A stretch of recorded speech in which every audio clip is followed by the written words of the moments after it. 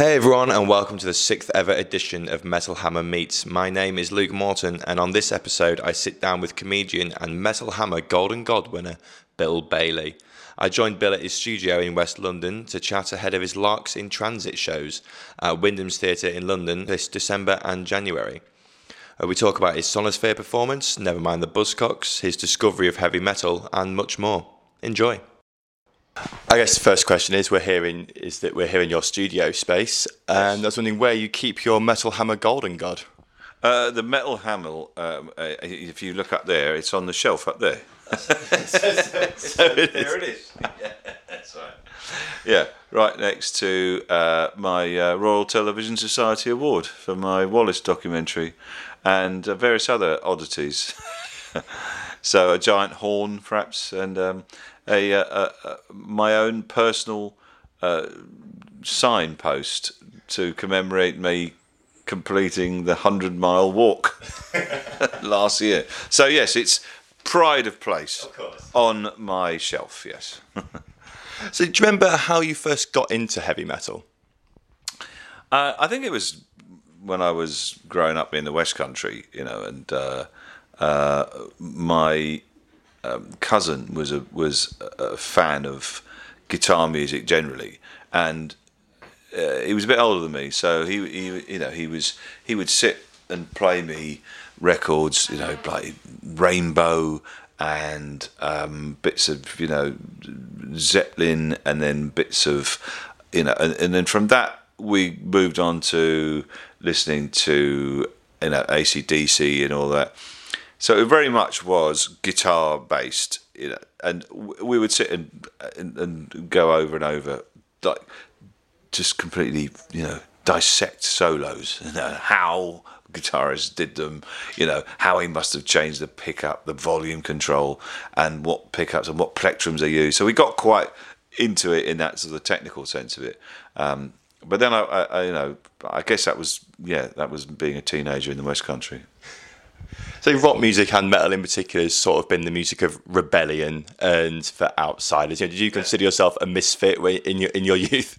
I suppose a little bit, yeah. I mean, I sort of, when I was, it kind of came on to me that role I grew into as I got older, as an older teen, because I got into playing in bands, and I got to go and see bands, and suddenly it was a whole new world, opened up, and that hitherto I hadn't really was aware was there. And so going to see punk bands and going to see in Bath and in the West Country at that time was a real revelation, but it gave me a lifelong love of guitars, loud guitars. So can you tell us about some of the bands you used to be in? Were there any sort of that you wish were still going, maybe? Well, yeah, I mean, I was at school, and whenever we were in various bands, there was like I think probably you'd probably describe it as prog. So there was there was guitars, keyboards, electronic, sounds, drums, lots of, if we could get hold of a smoke machine, we'd use it, and big widdly guitars and keyboard solos. So yeah, that was my first sort of, experience of that, and that was when I was at school, behind closed doors, we were called. And which was really made where we played most of our shows. And then after that, I was in it was more kind of pop, really. It was a band called Famous Five, in which I played keyboards, and that was a load of fun as well. But I yearned to pick up a guitar and play it, and I think one of the first comedy gigs I ever did, I played a guitar, and it was again. I thought I feel much more comfortable with this. This is, or was it part of anything else? It's quite portable. Much more portable than a keyboard. So it seemed to be the instrument of choice.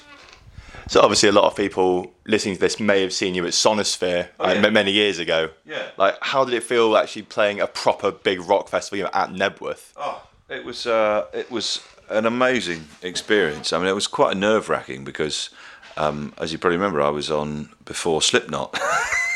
It's just not something you naturally say as a comic, and but it was, for me, it was a wonderful gig, dream opportunity. Really, I think I was on after Opeth and before Slipknot, so it was just one of my fondest memories of a gig I think I can remember, and this was a bit of a kind of a radical booking really for Sonosphere, because it was a bit of a risk really booking a comic to headline a metal festival. I mean, this is quite a lot of pressure really, and so I thought, well, how am I going to do this? And so what I did was I got a band together, and we rehearsed a lot of songs that I'd performed before, but in a metal style. So hence there was the Rammstein version of "Are You Going to Scarborough Fair," which was at which point I realised there was a circular mosh going on in front of the stage. And the thing was, before the gig, I actually thought that I have to get this has to be right, and also, but I was very aware of the timings, because the timings are quite tight at Sonosphere. There's a sort of that one band would play one end of the festival, one end of the arena, and then everyone would go down the other end and watch the other.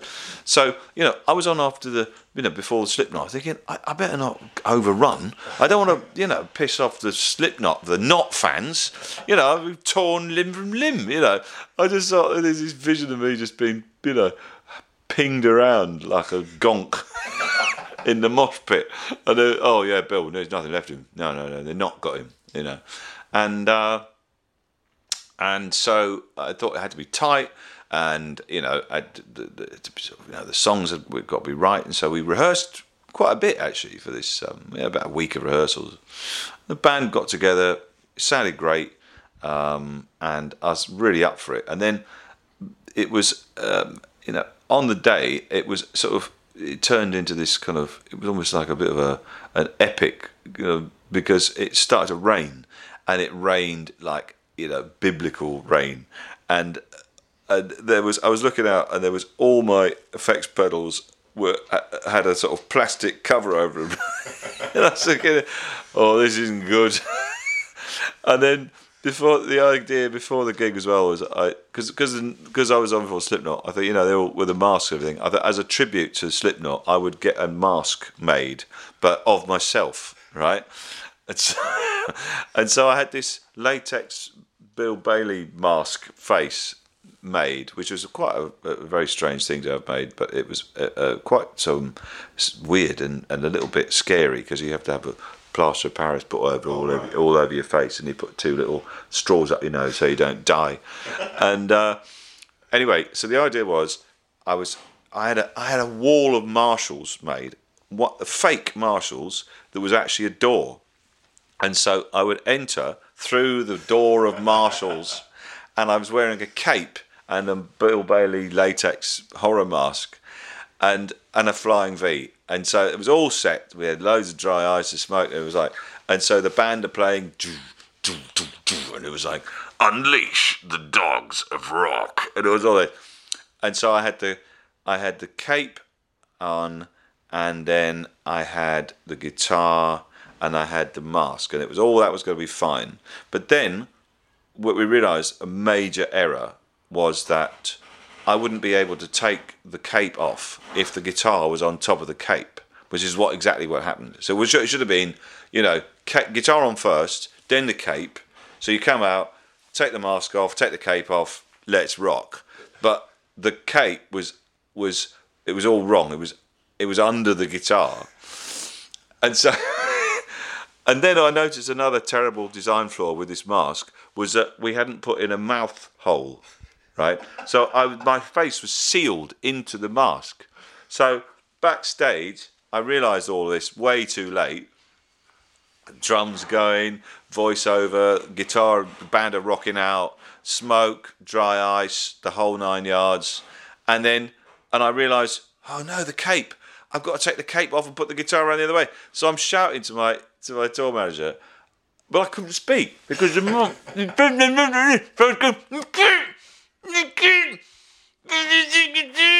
He's going, what?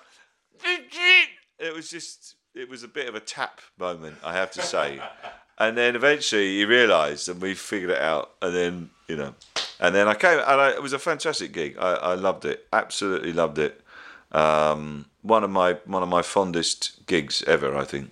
And one of the great compliments was I was just before the gig. I was in a hotel.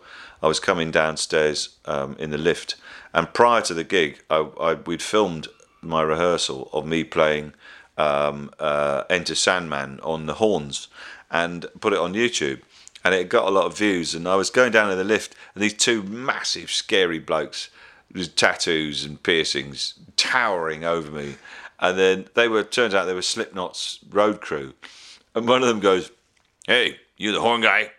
I was, yes. Yeah, good job. Oh God. So it was good. It was a great experience.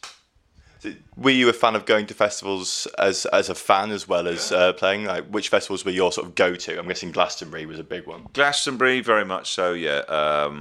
Went to Glastonbury every year for many, many years, and Reading as well, Reading and Leeds, and there was various other ones around, but yeah, Glastonbury I think probably was the one which we went to every year, and it was one of those ones where the first one we went to was idyllic.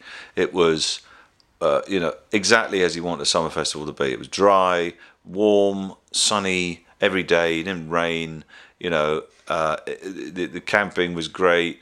We saw loads of great bands. Had a fantastic experience. It was great, and every single festival after that was trying to recreate that confluence of things, which never quite sort of fell into place ever again after that. It rained and rained and rained and rained for years and years and years. And then, of course, the one year you just go, well, I can't even bother with this anymore, is the year that it's sunny, But for a long time, festivals were really where I thought this is my natural home, my natural habitat. I love them.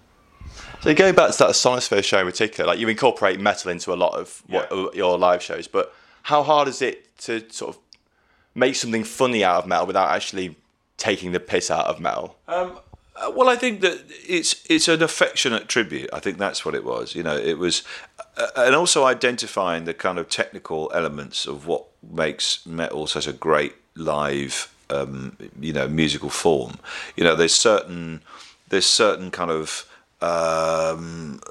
chord structures. There's certain chord sequences which recur in a lot of metal, and identifying those is a way of firstly acknowledging that you know a little bit about the subject, and so fans of it can recognise it, and so I see. So this is something which is quite common to a lot of metal, but you're just subverting it and using it in a different way, and also sometimes some of the greater excesses of metal are quite funny as well. Just the sort of the staging, the theatricality of it sometimes, and the subject matter tends to sort of veer towards Satan. There's a lot of Satan does crop up quite a lot, but that's good. I like that. But also metal is complex. It's enormously varied. It's technically extraordinarily. There's a great amount of musicianship in it. It's ambitious structure-wise. I mean, look at some of Mastodon's albums. Their concept albums. They're things that belie an enormous amount of musical ambition and technical proficiency, which is probably lacking in a lot of other musical genres. And so that's what I like about it. I like the fact that it's surprisingly complex sometimes. The subject matter can be of all manner of things, not just the usual ones. It's very all-encompassing. There's all kinds of it's gone in all sorts of different directions. Like, Opeth, another favourite of mine, have gone from the sort of growly, shouty, death metal kind of to much more melodic, much more ambitious, almost orchestral sounding. So, you know, that's what I like about it. I like the ambition of it, the sort of the musicality, the sweep of it, the orchestral nature of it, and sometimes the lyrical and the textual, the context, the subject matter is often there's no limits to it. You know, it sort of like appeals to my creativity. Yeah.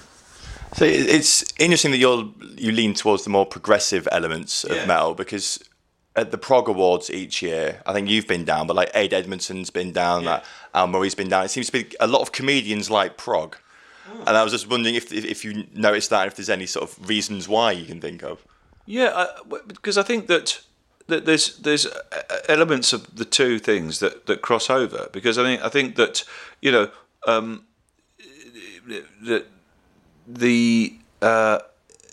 what I like about it is that there's this sort of an untrammeled attitude towards subjects and creativity, and there's a kind of almost like a grand folly of prog sometimes, you know, which is evident in comedy as well. I think comedy is a bit like that. It celebrates itself and sends itself up at the same time, and it can sometimes be preposterous and sometimes be quite impressive and quite technically impressive. And so there's there's a bit more colour to it. There's a bit more of a wider scope to it than some genres. And I think that it's that kind of slightly the theatricality of it, the fact that the subject matter can be from anywhere virtually, but you know, it's very often there's a literary or a fantasy element to it, which again ties in with a lot with comedy, I think.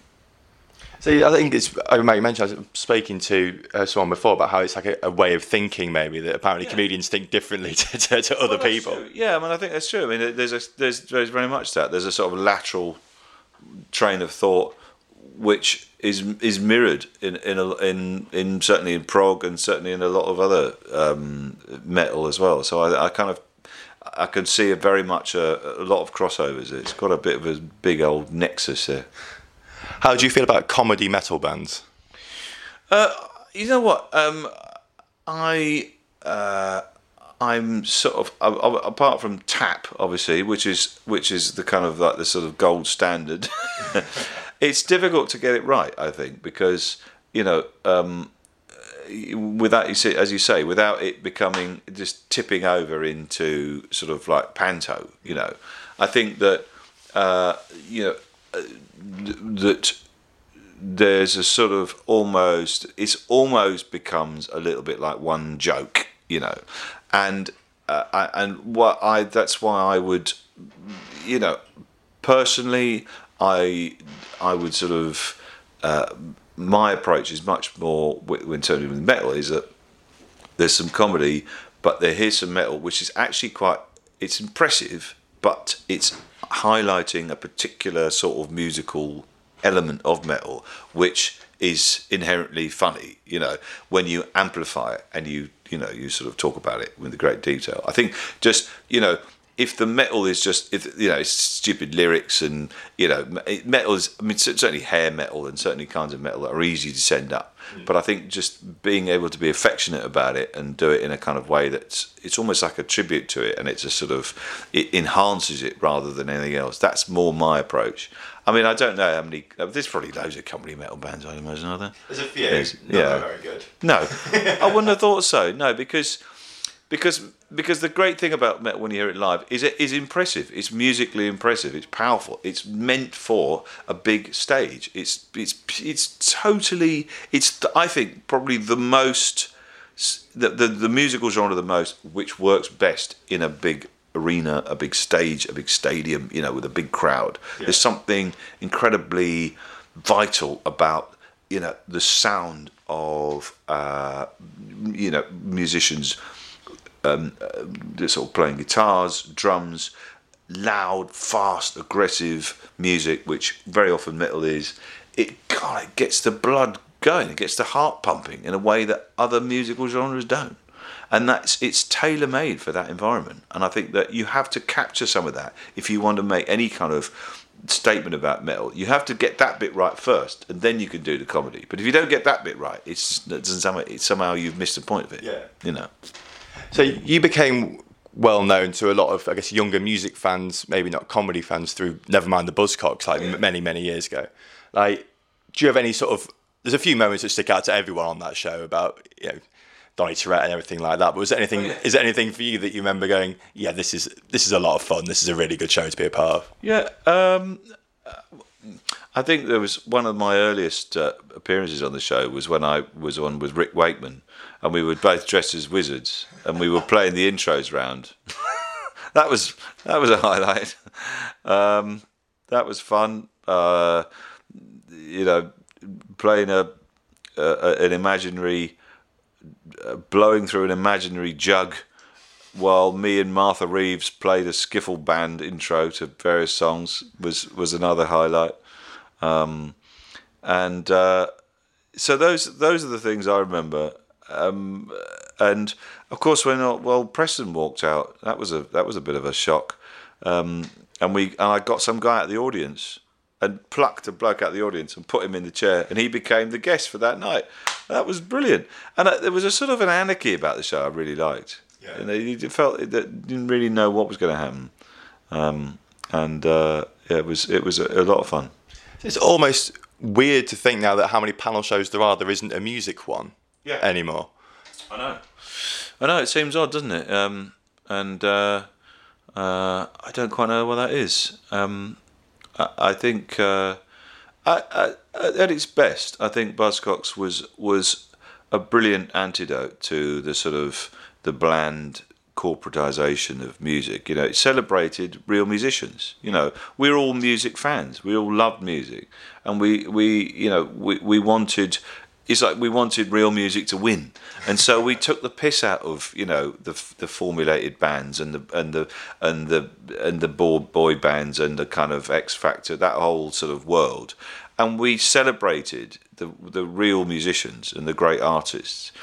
And it was, I think, just it wasn't even a conscious thing. It just happened naturally.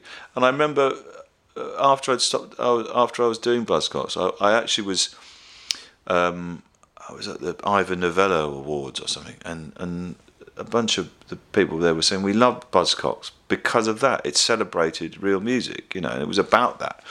Even though a lot of it was just mucking about and, you know, daftness. But at its core, we all loved music a lot, and we knew a lot about it, and that's the reason why we were there, really. So I don't know quite why there isn't a show. I guess because there's such a glut of shows. Yeah. There's so many shows about everything. You know, it's finding the place for it.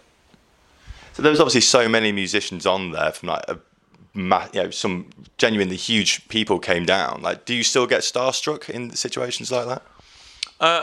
I think only a few times. Actually, do you know what? I think on the show, I was a little bit. I loved it when we had Jimmy Cliff on. It was great when we had Martha Reeves, real legends, you know. And a lot of musicians, the great ones are the ones that are most humble and the nicest ones, you know, and they're the most easygoing. But I think a lot of the time, you know, the sort of the real, you know, the divas are the ones that aren't the most famous. You know, they're the ones that are demanding sushi, the ones who've had one hit once. You know, of all the people I think I met, I think probably I was most tongue-tied with Chrissie Hynde. I was a big Pretenders fan, and I was just a little bit, you know, I just trying to sort of formulate all these wonderful things, and they just came out in a high-pitched voice. I think you're brilliant, you know. So I managed to hold it together though most of the time. So obviously we're sat here in your little studio space as well. I was just wondering if there's any instrument that's like your most prized possession. Yeah. Well, actually, you know, talking about Buzzcocks, this is a Fender Telecaster, pretty much of a workhorse of the guitar world. This was a gift from Phil Jupiter's when we were doing Buzzcocks. So this is always here in the studio. It's one of my fondest memories is right there. Okay. Does he ever come round for a jam session? No. Yeah, it's you could take that in different ways, couldn't you? These days. Oh, we've got a lovely crop of apples. Get the blackberries out. No, we don't actually. We haven't. We should do. That's a good idea. I will put that to him. Excellent. So the final question is just wondering, as a music fan, what you're listening to right now, like what you're really digging.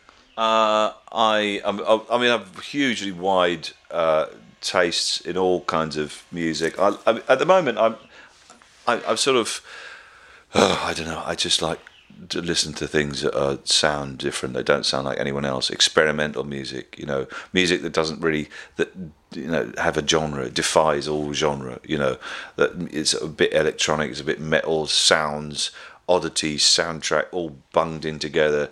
I listened to an album. What was it? A guy called Eve Tumor or something, and it was just absolutely bonkers. So things like that, I think those are the things that really just spark you into different directions. And then when I really want to wig out in here, the Mastodon will come on, the Emperor's Sand, or the Behemoth album, which is absolutely On the Satanist. Oh God, it's just like there's this track on it, Blow Your Trumpets, Great Gabriel. Oh my giddy aunt, get that at full blast, get the neighbours talking. And that was Bill Bailey. Thank you so much for listening. Don't forget, Bill will be performing his Larks in Transit show in London over the next month before heading out on an arena tour of the UK next summer. And his Limbo Land DVD is out now. Cheers.